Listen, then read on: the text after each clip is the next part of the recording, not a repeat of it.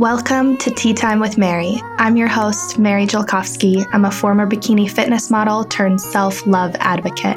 And this is the podcast that'll inspire you to love yourself.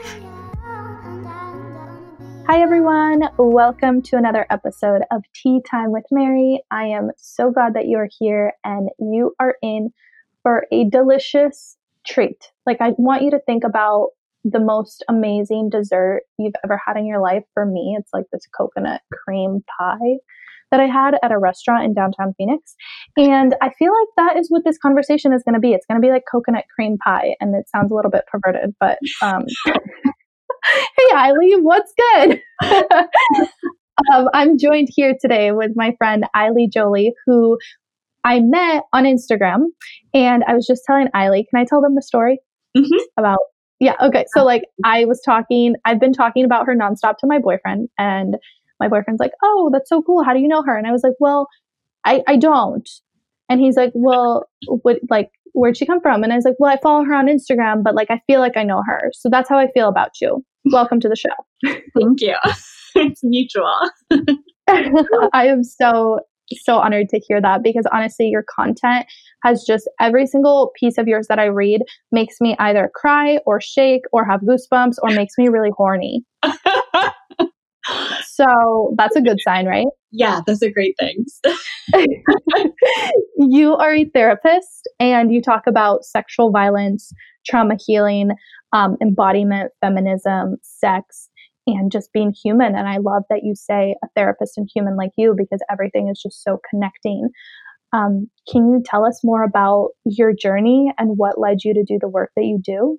Absolutely. So with my clients, I really do try and show up as that, yes, I'm very clinically trained therapist, but also bringing those human elements and really acknowledging that everything, the most wisdom I've distilled didn't happen at Harvard.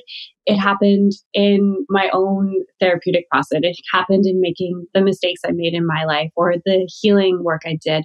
And that kind of really motivates all the content I put out there, everything I write about, who I work with. It all comes from this place of I've been there too, and it's messy, and maybe I can hold some space with you or walk with you. So yeah, that kind of sums up that piece of that. Wait a second, you went to Harvard? I'm presently in a master's certificate program there in trauma recovery. What? Who am I talking to? That's so cool, girl. I write about orgasms. So oh my God. Okay, let's dive in. Tell us about orgasms. What does your research and your discoveries, what is the main thing that you write about in related to orgasms? Yeah. So I found in my own therapeutic process and then with clients that there's a lot of emphasis in trauma recovery, specifically with sexual violence, around processing the trauma. And thankfully, neuroscience has really kind of hit it home on what we can do in almost the step-by-step way to really help women process sexual violence. Having access to practitioners who have that map is a whole other conversation, but we do research-wise kind of know what is needed to facilitate connection with the body again. However, reprocessing trauma isn't the same thing as recreating pleasure in your life or in your body or knowing pleasure. And so when I kind of hit that in my own life where the trauma wasn't there anymore. And I actually had a super hot, sexy surfer boyfriend. And I was like, but I can't actually experience pleasure with him because I don't know how, because no one's ever taught me how to orgasm or what that feels like or any of those things. And so then that really became the focus of my own self-work, was learning what pleasure was. And so it's this kind of this whole pendulation that I see in my office of working with people who experience sexual violence to now we're talking about masturbation and orgasming and recreating a sexual relationship. And just, you don't have to experience sexual violence to be cut off from your sexuality. So a ton of the work that I do.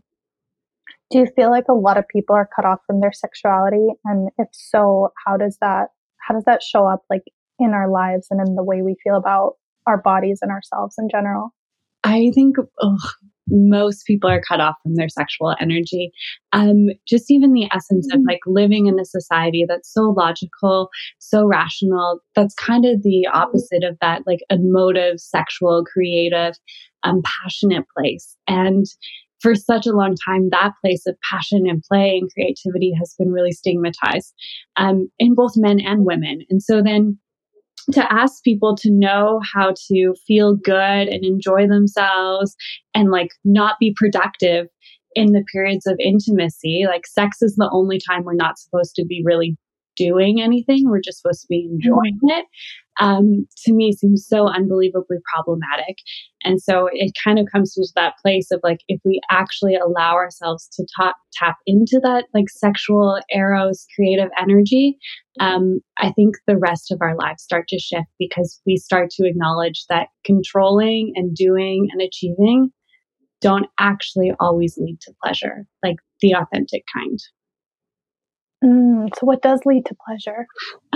I think that essence of really being, like slowing down, being simple, noticing the warmth of your tea, noticing the like frothiness of that whipped cream on the dessert you mentioned, like all of that stuff is pleasure. It doesn't need to be overcomplicated and you don't need to do anything to achieve it or get to it.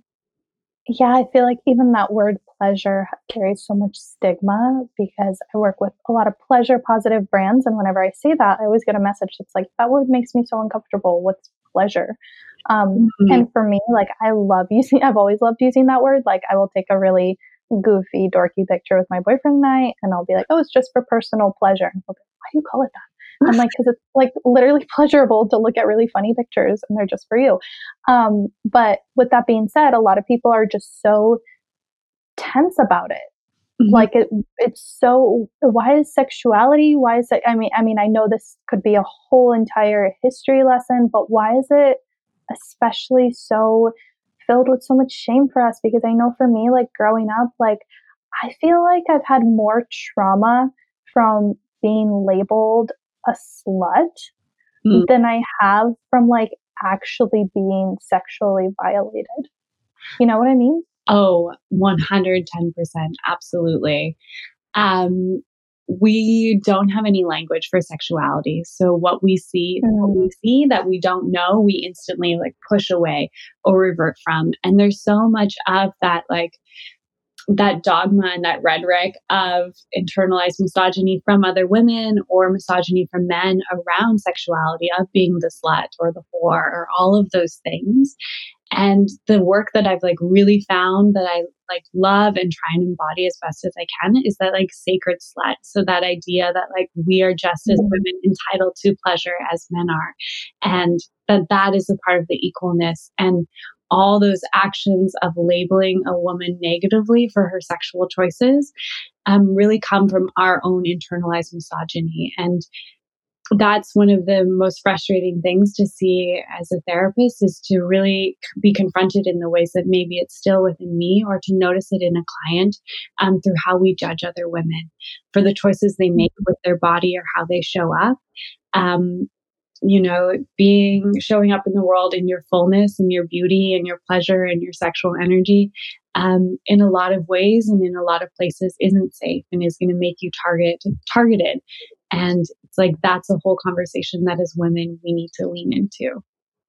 In order to make it be more safe, right? Absolutely. Because what we don't know, we are afraid of, and we try and diminish it. What's a way that we can lean into that?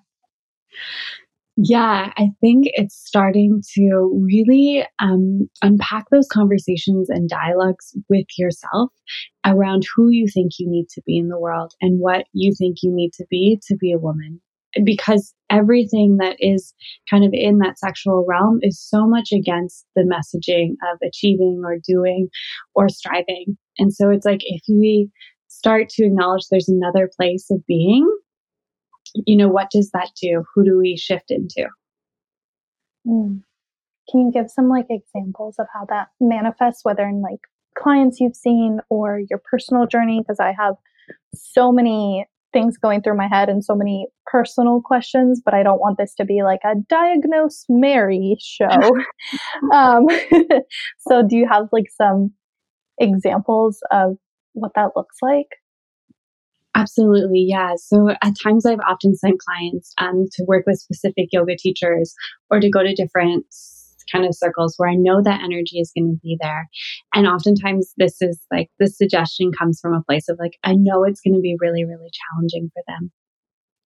And when they get there, the first thing I kind of hear back when they come back to me is oftentimes those voices of judgment of like, oh, she was like a barely dressed yoga teacher. Like there was all this weird exotic music going on and I didn't know what was happening. And it's just like being in the place where there's already a little bit of respect in the relationship and they trust me and they respect me and they kind of know there's something that I'm pointing them towards. It's having that mentorship from someone who's maybe a little bit older, who's journeyed that path and saying, okay, what about her presentation of sexuality made you feel uncomfortable? When in your life have you wanted to be more creative or more outspoken or more exotic or do that thing and the world said you couldn't do it? And she's mirroring a part of you that's really, really pushed in the shadow. And can you actually lean yourself into that in this place now where you know it's actually welcomed? So that's an example of how I work with it clinically. And that also comes into like how I present. Like, I'm not your cookie cutter therapist. I'm going to wear like boho dresses and have big curly hair and not wear shoes and be in that more sexual, sensual place. And even if that's just like having roses in my office, it's like, how can we tap into that and start to acknowledge that other side of ourselves? Wow, that is so powerful. That is so powerful. I've kind of, with the journey of self-awareness, I've really started to take note when I'm judging somebody else because it just means like I'm jealous that they can be that way. You know, I'm just envious that they have this life of freedom and that, you know, success looks a little bit differently to them and that image, like beauty looks a lot different to them. And that's something that I've been able to like, it's been so hard to always be real with yourself and always recognize that everything is a reflection. Like all your thoughts are a reflection of just how you feel about yourself. And I don't know yet how to balance it because in my head, it's almost like overwhelming. Do you know what I mean?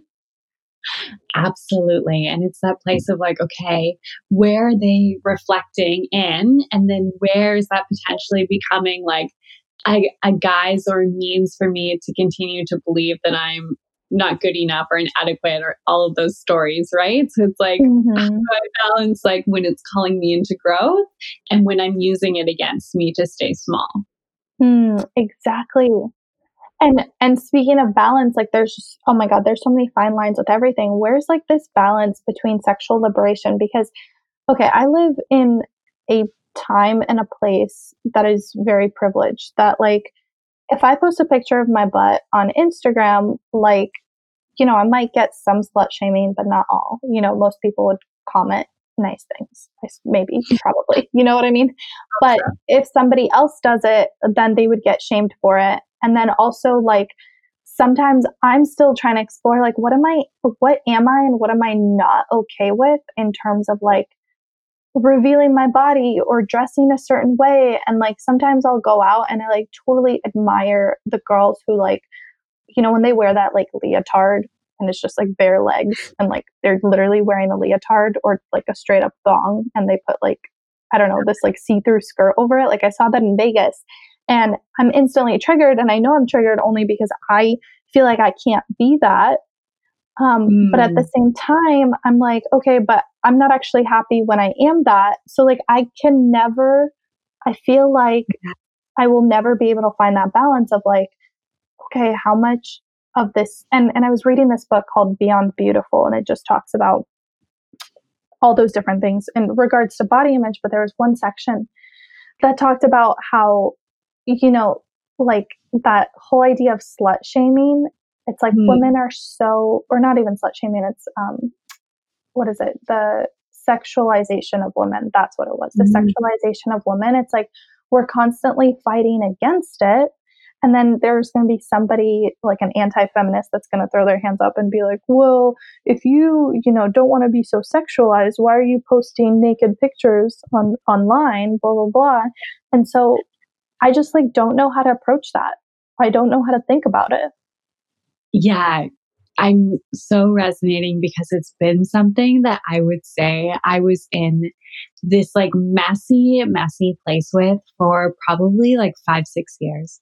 So my background, I grew up pretty intensely in the dance realm and then moved into modeling and pageants.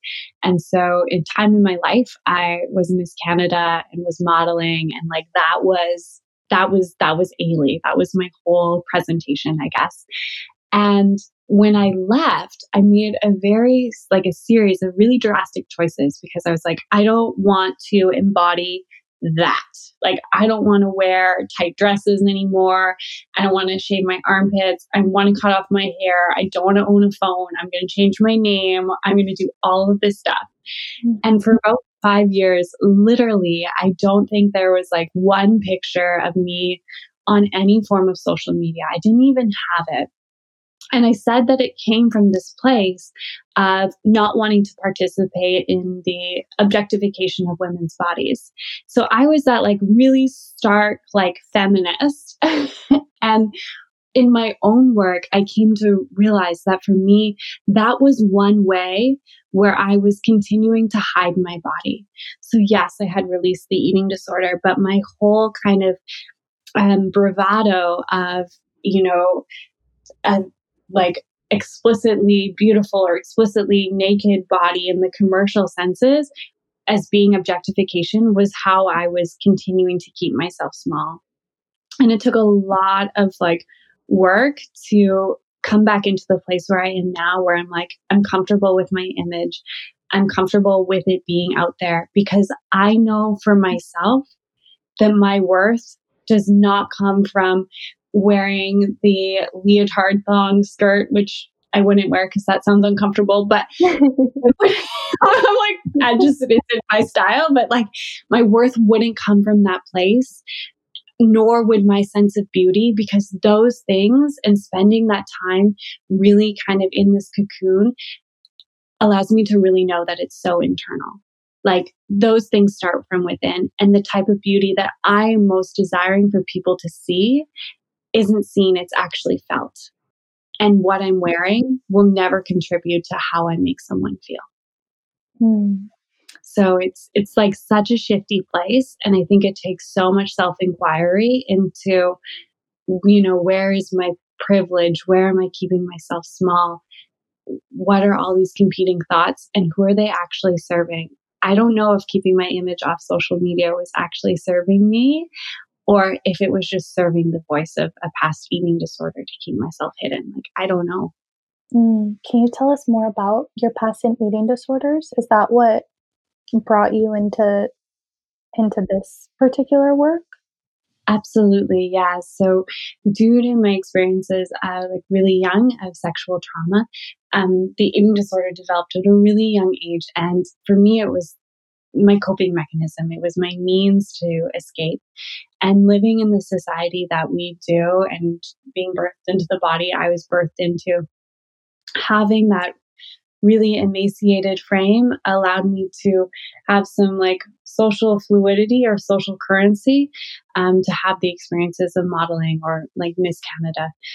And then, the eating disorder only got stronger, started with the sexual trauma, was very like amped up there.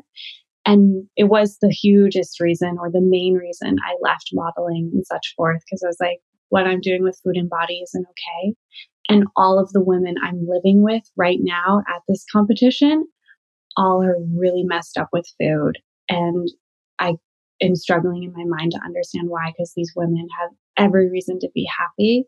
And they are the most miserable people I've ever been around. And so that was kind of my moment where I was like, okay, I'm going to leave. I didn't ever think I would be a therapist. That wasn't the plan. It was just more, I wanted to be seen for something else besides my body. So I was like, I'm going to go study and get really, really smart. And that was the thought. Here we are. Girl, that's literally like me to T. I mean, I didn't become a therapist, but I feel like I feel like I had 3 identities. And I talk about this, like, ever since I was 11, since the time my sister was born, because I wanted to be like the perfect girl. And the perfect girl was smart, she was pretty, and she was thin. Okay. And those were like the 3 ways. So it's like my grades had to be perfect, my hair had to be perfect, and my body had to be perfect. Oh. So it was like, yeah, but I didn't realize until recently, and I just started working with different forms of, not just therapists, but I don't even know what to call them, not like psychics, but like hypnosis, like different types of work of that nature, breath work and all this stuff. And as I'm kind of going through my own timeline, I realized that I used to think that my struggles with the eating disorder started when I was like 11 and my grandma picked on me. And then it kind of occurred to me that when I was 11, it was also the time that I was getting molested. Um, and so I was like, oh, like what a coinky dink. And I never like put 2 and 2 together. And it wasn't until I really started diving in that I realized that the eating disorder, in the same way, it was like either my way to disappear. And then on the flip side, it was like when I put on a lot of weight, it was also my way of like putting a shield on over my body. And Absolutely. the book, the person in the book that was like the game changer for me was Marianne Williamson's. She has a book called like A Course in Weight Loss. I know like it's from like the 80s, 90s. So it really is about like losing weight, but she talks about how it's like your body is like a manifestation of our emotions. And at the time, it was exactly what I needed. I don't know if that's necessarily true in all cases, but it really was true for me. So I really resonate with that, what you said. And yeah, one of the most beautiful things of getting to hear women at their most raw and intimate is getting to have like really honest dialogues. And this isn't everyone's truth, but in my office, I would say it's about, I'm going to say 95, because if I say 100, I feel like maybe I've missed someone over the few years, but they're not coming to mind, of really hearing women say that, like, what I'm doing with my body on either end of the weight spectrum is protection, and it's how I feel safe.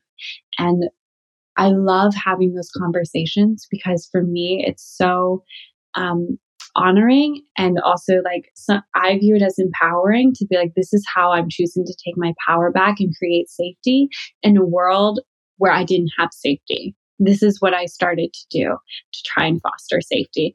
And I think the more the conversation starts to get pushed, I'm really looking around the links around sexual violence and eating disorders. Like 1 in 3 women experience sexual violence. 1 in 3 women experience some form of disordered eating in their life. I can't, with what I see clinically, to me, those things go so together. The body is violated, and then we either recreate that violation or we seek for that safety in harmful means. Okay, talk to me about recreating violation. I kind of know, well, I don't know. I've read your post, so I kind of have a seed planted. But you like shook my world with a post about that. So can you talk to me about what that looks like? So I had to do a research presentation on this. So it's something I'm super passionate about in a research setting wise. When we experience sexual violence, there's all of these certain things that happen in the central nervous system, depending on the relationship to the attacker. So if it is someone that we've had a more long-term relationship with, we actually know research-wise, we're not going to go into a fight response. And so a fight response is when your adrenaline goes up, your anxiety goes up, and you're like, I'm going to hit them back, or I'm going to scream, or I'm going to like kind of get away. When there's a more of an intimate relationship formed, we know that certain areas in the brain that would actually trigger a fight response don't get activated. That means that you're more likely to freeze or flight, which is trying to like move away, or attachment cry. Attachment cry is super important. And I talk about it often because it's kind of like this place of bargaining. And it oftentimes doesn't externally manifest with someone trying to talk to the person who's attacking them, but more of this like internal self-deception around what's happening. Like, this isn't sexual assault. Like, Maybe they thought I wanted it because I said that earlier in the day. I don't know. But we do know self-deception leads to self-regulation. So you're not going to be overwhelmed if you are in your own mind lying to yourself about what's happening. And we know that those are more common if someone knows the person that is sexually violating them. After the experience of sexual violation, there is an imprint that's made on the central nervous system, the amygdala, and the prefrontal cortex. And if we go back to Freud, who I actually do bring into my office, he's got a lot of stuff that I don't like, but he has some good stuff. He talks about repetition compulsion for healing. And so when the body has been violated in that way, there are, thank you, neuroscience, areas that actually seek to go recreate that same central nervous system state again.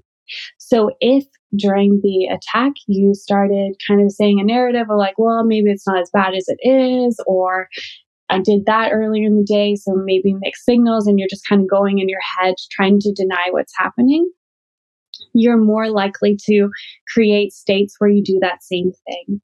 So maybe it's kind of self-deception around like, oh, like I like that meal was too big, or like I didn't really binge today, or that doesn't really count as a purge because of X, Y, and Z.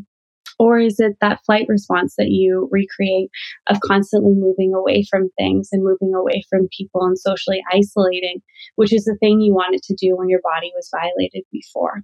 Or is it that fight response and you didn't get to be juicy, and so then you're over exercising and doing all of those things to get the adrenaline and the cortisol? And we know research-wise that depending on the violation of the body and how the central nervous system responded, people have a natural impulse to put themselves in the same central nervous system states.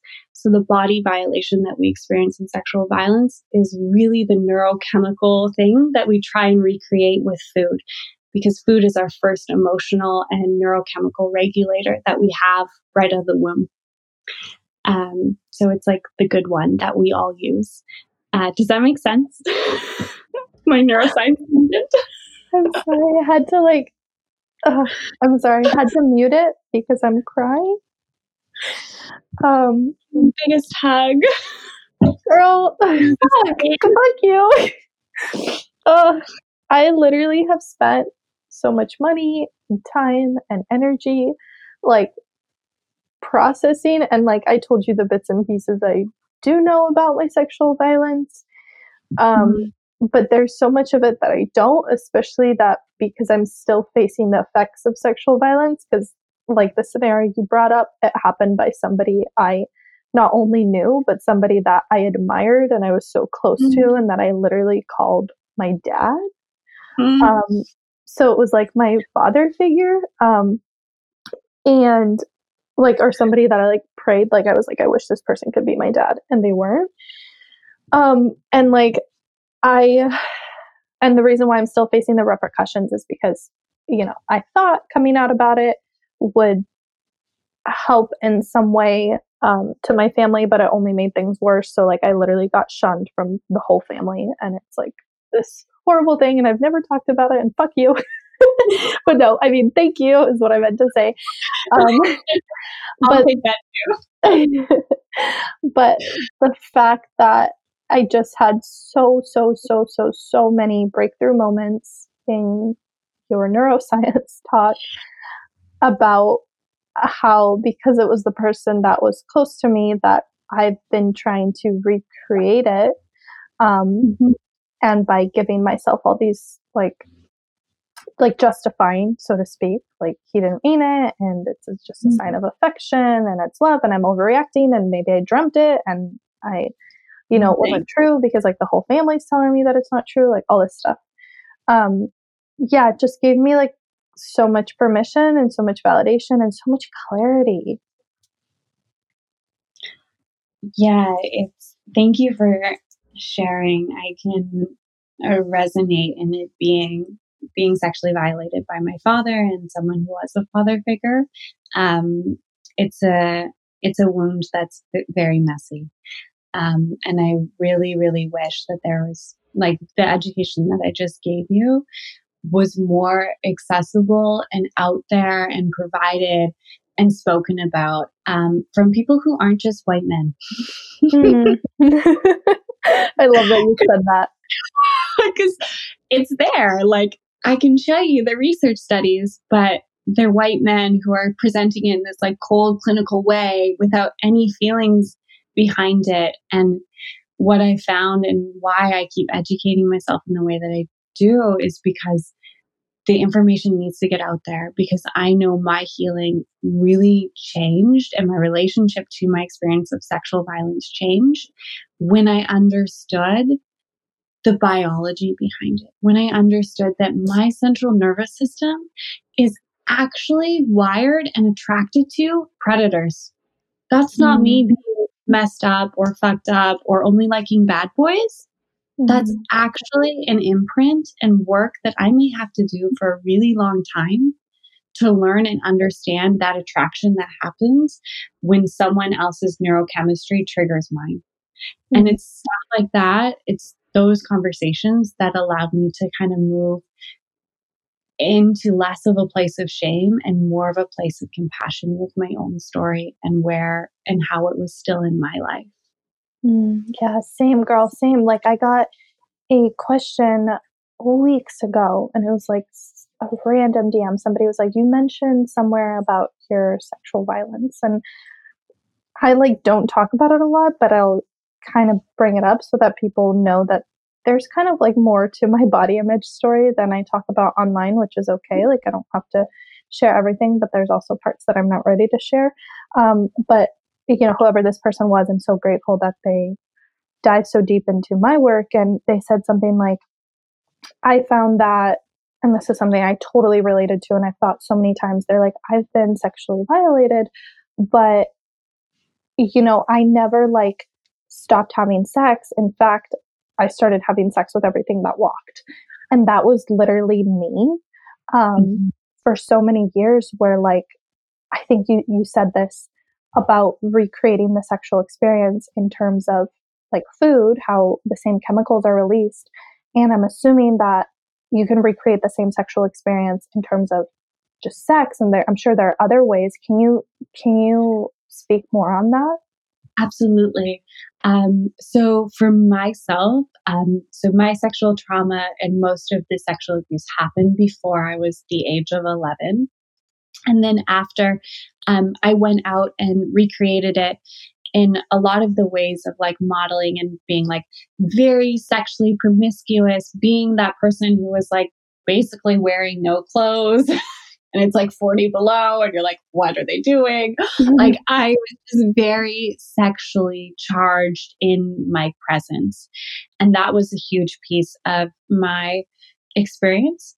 I didn't necessarily have the experience of going out and sleeping with lots of people because I had a lot of fear. But in hearing stories from my friends who are also therapists who had that pattern after a sexual assault of going out and sleeping with everything or just being, as I was, like really sexually charged, there is this like really natural tendency, and in therapy land or white male research land, we call it hypersexuality. And it is this like impulse of like kind of like, fuck you, you took my body. My body doesn't mean anything. Sex with me doesn't mean anything. Like, fuck you. I'll show you how liberated I am. I'm going to go do all of the things. This doesn't mean anything. Just like that rape didn't mean anything.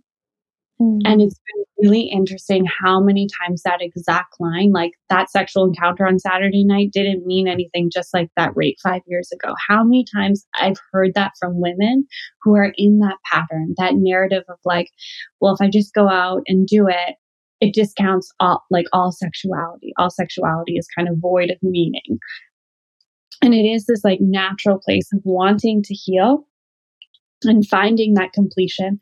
And in somatic experiencing, which is one of the trainings I've done that's really neuroscience oriented, they talk about completing the trauma response. And so I often say to my clients who are in a period of hypersexuality, like your body is literally trying to put you in situations that mirror the original trauma where you get what we call an act of triumph, where you get something different, where maybe mid intercourse, they stop and say, hey, I noticed you disassociated. Like you're going out there. Some part of you is hoping for healing, but honey, sweetie, right now, you're just harming yourself. And you get to choose the moment when you decide, I'm going to stop doing this thing and try something new. Or maybe there is something at the end of really, really acting that out. Maybe you will find some resolve. Maybe you'll misstep and actually find a genuine man who like stops that pattern. And that's happened for some clients where like they were just being really, really hypersexual. And then one of their partners was like, yo, I actually really like you. I don't want to do this dynamic. you know? So it is this like things can happen, and then there's hyposexuality, which is often what survivors of sexual violence are labeled with. Like, oh, because you've been raped or you've experienced sexual abuse, you must be afraid of sexuality, or it must be scary, or you don't know pleasure. But really what I find most, there is some hyposexuality, but I feel like the hypersexualization after sexual violence is most common. I think from that really natural place of wanting to take back the power and have some autonomy again. Oh my God, thank you for saying that, because I don't think I've ever talked to anybody that, I mean, I have talked to some people, but it's more rare, same within my work, that I've seen that the hyposexuality is present than the hyper. Because for me, I know it was hyper, and same thing with me, like you said, even if I wasn't like physically sleeping with everything that walked, it was still that kind of like the outfits and the picture taken and the way I would doll myself up and the things that I would choose to wear and the way I would choose to talk and flirt and all those things. Like, wow, yeah. I'm learning so much about myself. By the way, please send me an invoice at the end of this podcast. Thank you. That like 5 years where I was off social media and didn't take any pictures of my body. That was, I call it like my 5-year detox from like my sexually charged energy. Like before that, I was just full on all the time. And then I just like, it felt like drug withdrawals. Like those 5 years, it was like coming sober from being so sexually charged, because I learned at a very young age that sexuality was how I would get anything. And that's what people wanted from me. And it took that time of really pulling back to learn something different, that I actually had something different to offer the world besides just that. Once you started healing, what was like the big turning point, or the big, I guess, tool, technique, or work that you've done that has changed the narrative without going to either of the extremes, if that makes sense? Like, I'm assuming that involves therapy, and I know I need more therapy in my life than I currently do because I'm so inconsistent. But like, what does that process look like that would really pay off for somebody that is struggling with their sexuality, whether they've been sexually violated or assaulted, or have just experienced like really an eating disorder or negative, tense feelings about their bodies in some way as they pertain to their sexual self? Like, what does that work look like in your office? Yeah. So the thing that like gave me the most traction is very different than a lot of what I do in my office, but in some ways I try and kind of modulate what I received. So after going through a lot of eating disorder treatment that wasn't really trauma informed, I would often say like the eating disorder thoughts are gone, but now I'm just obsessed with men. And it was kind of like this running joke with my therapist of like, I can't stop thinking about boys. Like, it's just like, I want a boyfriend. Like, story of my life. Oh God. Like, so it was like maybe like a year and a half ago where I was walking around and I was like, I'm not thinking about food and I'm not thinking about men. And I actually just like broke down crying in the street. And I was like, life is good. Oh my God. So one of the things that gave me the most traction in my sexuality, and this was a really bold move by my very white, very attractive, very well-educated male Californian therapist. He put me in a group, and I was doing trauma-informed treatment. So I did eating disorder treatment, and then I checked myself into a trauma-informed center. And he put me in a group with all male sex addicts. And I remember the first time I went, I was just like, he didn't really explain that they all had sex addiction. He was just like, you just need to come to this group and we'll chat about it after. And I was kind of like, we had a lot of trust. I was like, okay. I went and I was like sitting there. I had like all the blankets around me. And then after I was like really upset. And so he pulled me aside and we had a conversation about it. And he was like, you need to understand the other side of all the men who've raped you. You need to learn about them. And they need to learn about you. Are you willing to do this work that you don't have to do, Ailey? No, like, I get it. You don't have to. But can you see the gift in this of men and women who have both been harmed and hurt each other actually doing some healing work? That sounds scary. And that changed everything for me. Wow. That is why, as much as I work with women, like, I'm so dedicated and so passionate to like having healthy masculine in my life. When we talk about sexuality, like female pleasure, like also acknowledging like men haven't really been trained to ask you what you like. Like they also don't really know. They're watching porn. So if you aren't asserting yourself and saying, don't fucking do that to me, they're watching porn. So like you have to, in this place, really step up into your autonomy and agency in a way that is so, it's like kind of like do or die with sex. Like it's so important that you do it there. It's equally important that you do it everywhere else. And I really encourage my clients to. But in the realm of sex, we see all the shadows. So that's like a huge piece of the work that I do with clients is really like, okay, let's look at this full picture, because in my own heart, I do not believe that a man, the disassociation that a woman lives with and the pain that she lives with after sexual violence is the same pain of a perpetrator. And so if we hold that and we hold that in our psyche, then in my work with women, how do I cultivate their masculine side and their feminine side and heal both in collaboration so they go out into the world? And because they already are in touch with their more masculine side and their feminine side, they're attracted to the male gender who has that equal duality. That all makes so much sense about me. So, okay, more questions about the men's group. What is it like an AA for sex addicts kind of thing? Oh my God.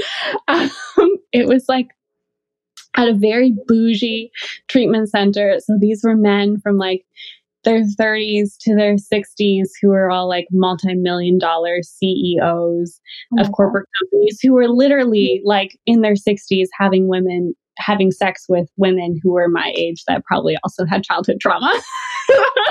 Oh my God. So you're telling me that there are men that actually go get help for these kinds of actions? Absolutely. Yes, definitely. Yeah, they do. It's such an area. It's so spoken about and underrepresented. Like I know for myself in my healing from sexual abuse, it was really easy to find therapists that would work with me and find support groups and all those things. It's so hard for men. Like for men to do that work, it's really, really challenging because there's so much stigma there. So, yeah. Are you comfortable telling us like what exactly happened at this group? Like what did you learn? Because you said like learning from both sides. Like what did that look like? What did you learn? Yeah. So getting to hear their stories of just like what sex gave them, like feeling like it gave them like purpose, or that's like how they define their masculinity, or that was like the only place they felt connection, and actually getting to like go back in time with them and hear like they were sexually molested when they were 7 or when they were 14, or like this thing happened where they were shamed about their penis size when they were like 13 years old, and getting to hear how all of that like toxic sexuality stuff like led them into this place of feeling like sexuality was the only way they could get validated. And the more partners they had, the more validated they were in society. And actually getting to hear men in their vulnerability around that really shifted how I viewed them and how I viewed my experiences, and gave me a sense of like compassion, which I never thought that I would have based off of my experiences. I was like, fuck men.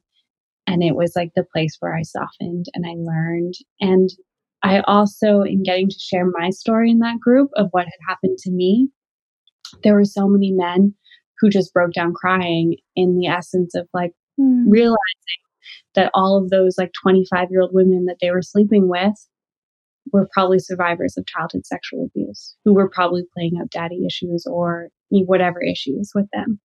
And that was really healing to actually feel like once they were conscious of what they were doing and how it was hurting someone, that there was a real desire to stop.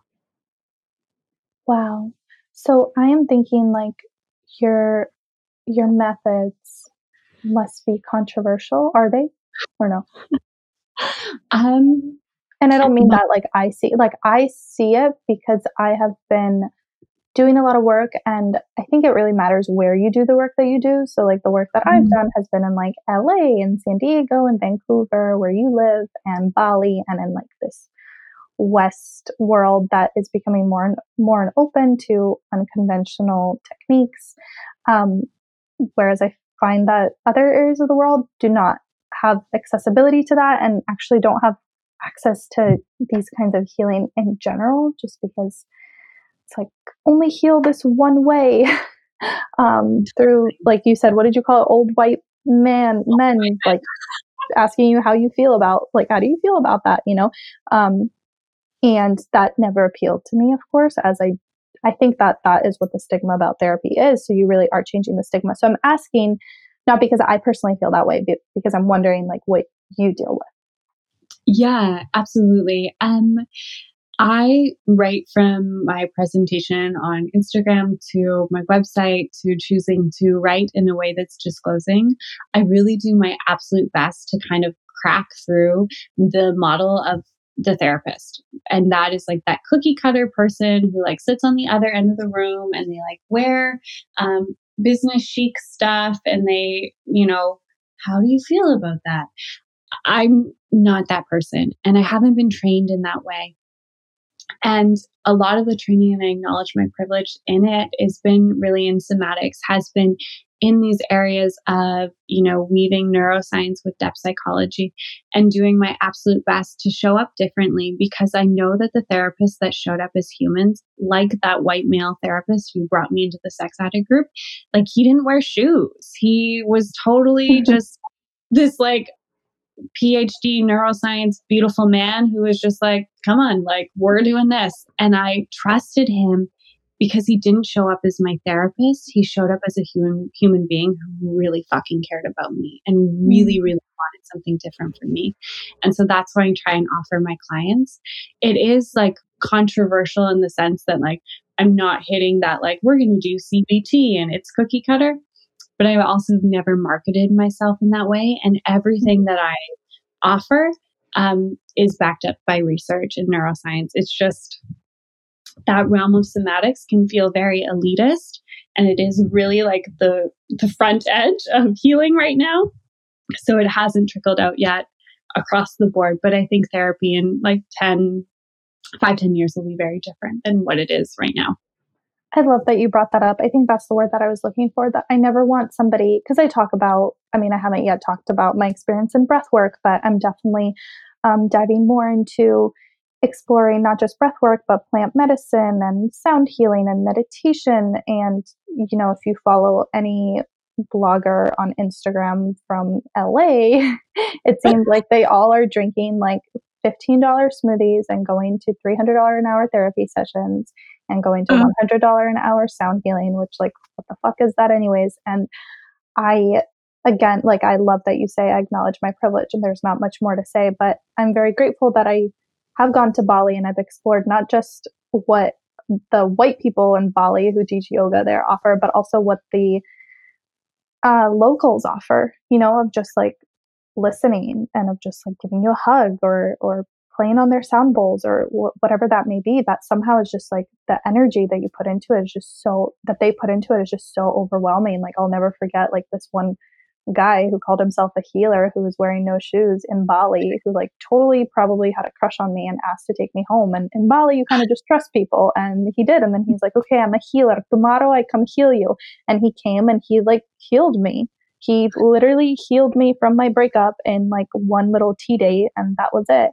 And then he also ran errands with me before the Bali self-love retreat. But that's like those kinds of people that like genuinely care and they are who they are. And like, I think some people are listening to this like, what the hell, Mary? Like, what do you get yourself into?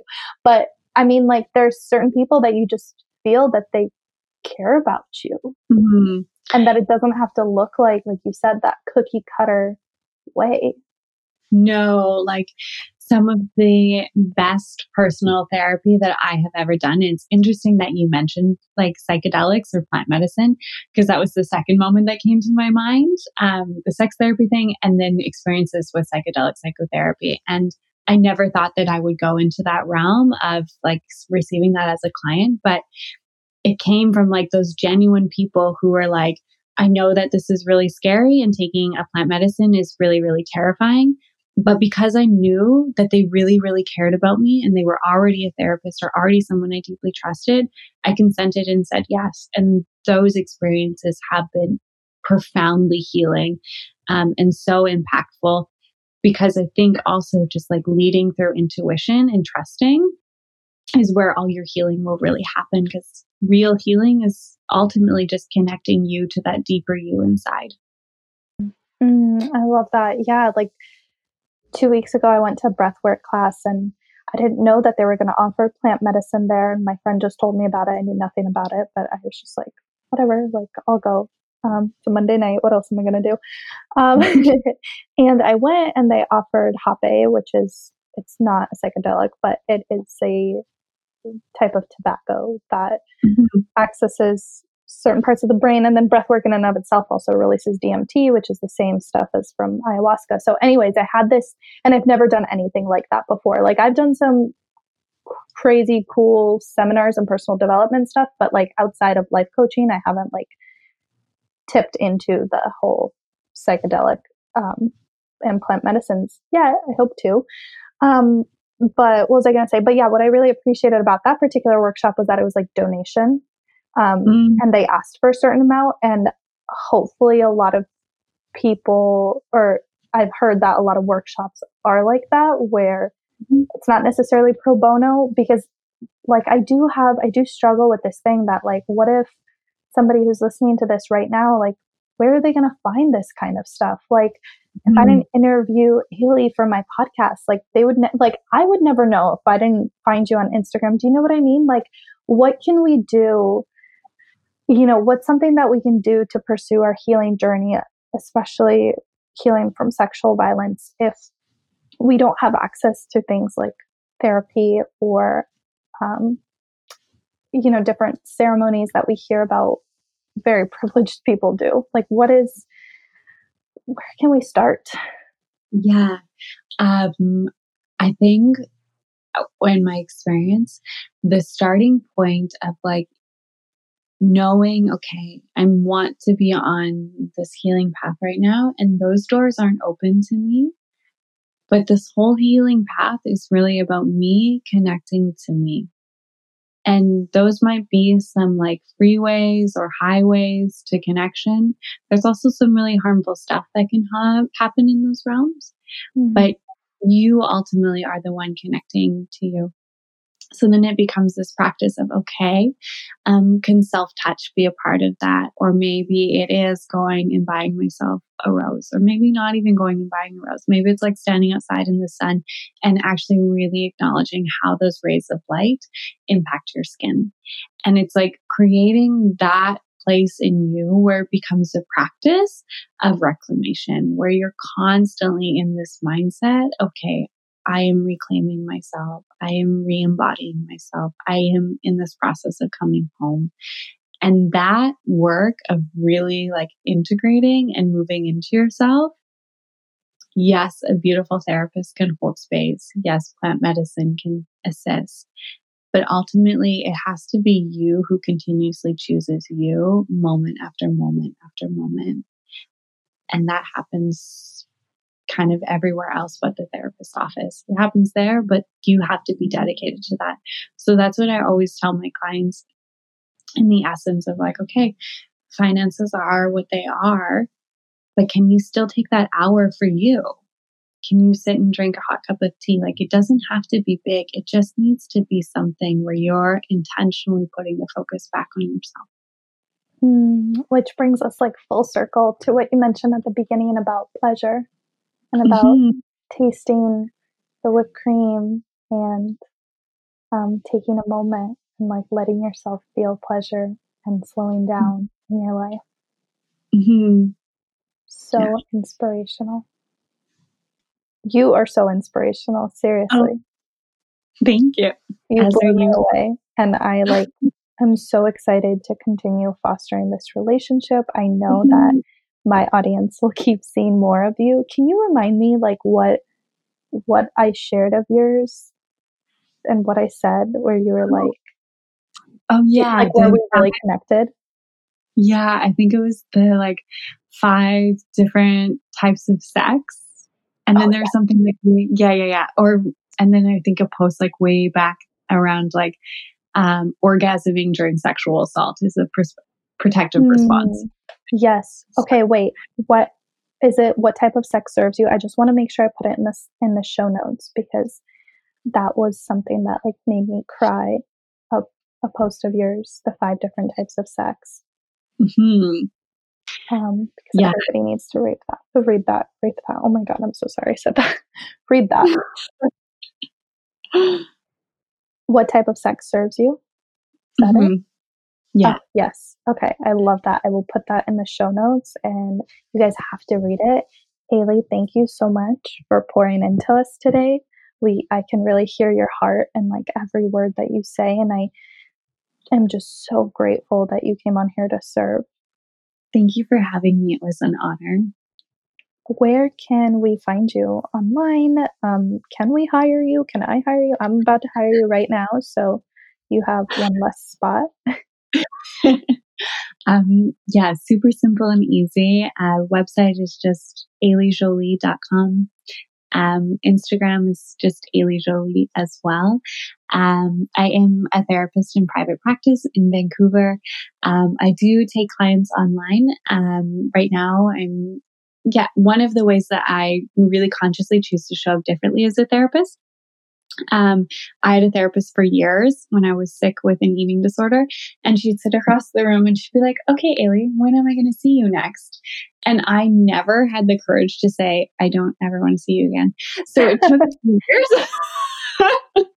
So in that essence, all of my booking to see me, to work with me is all online, and you book in as you choose.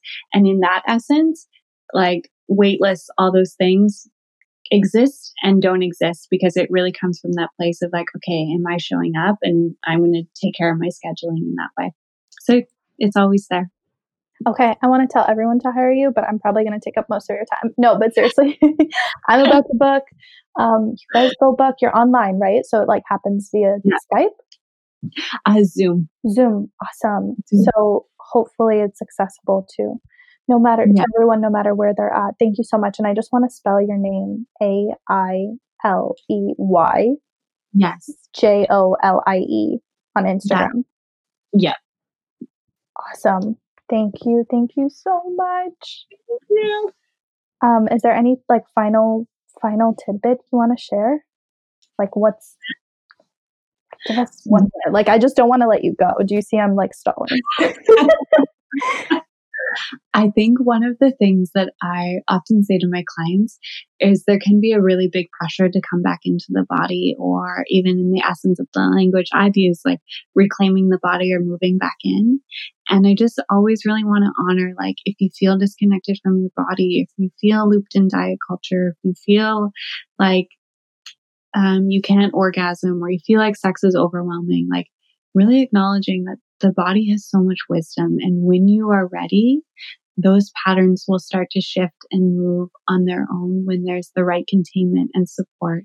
And it's really healing is this process of trusting that I don't have control, and trusting that your body and your mind and your psyche and your heart are constantly moving you to your utmost best state of wellness and love and all of those things, that you don't actually have to force that process.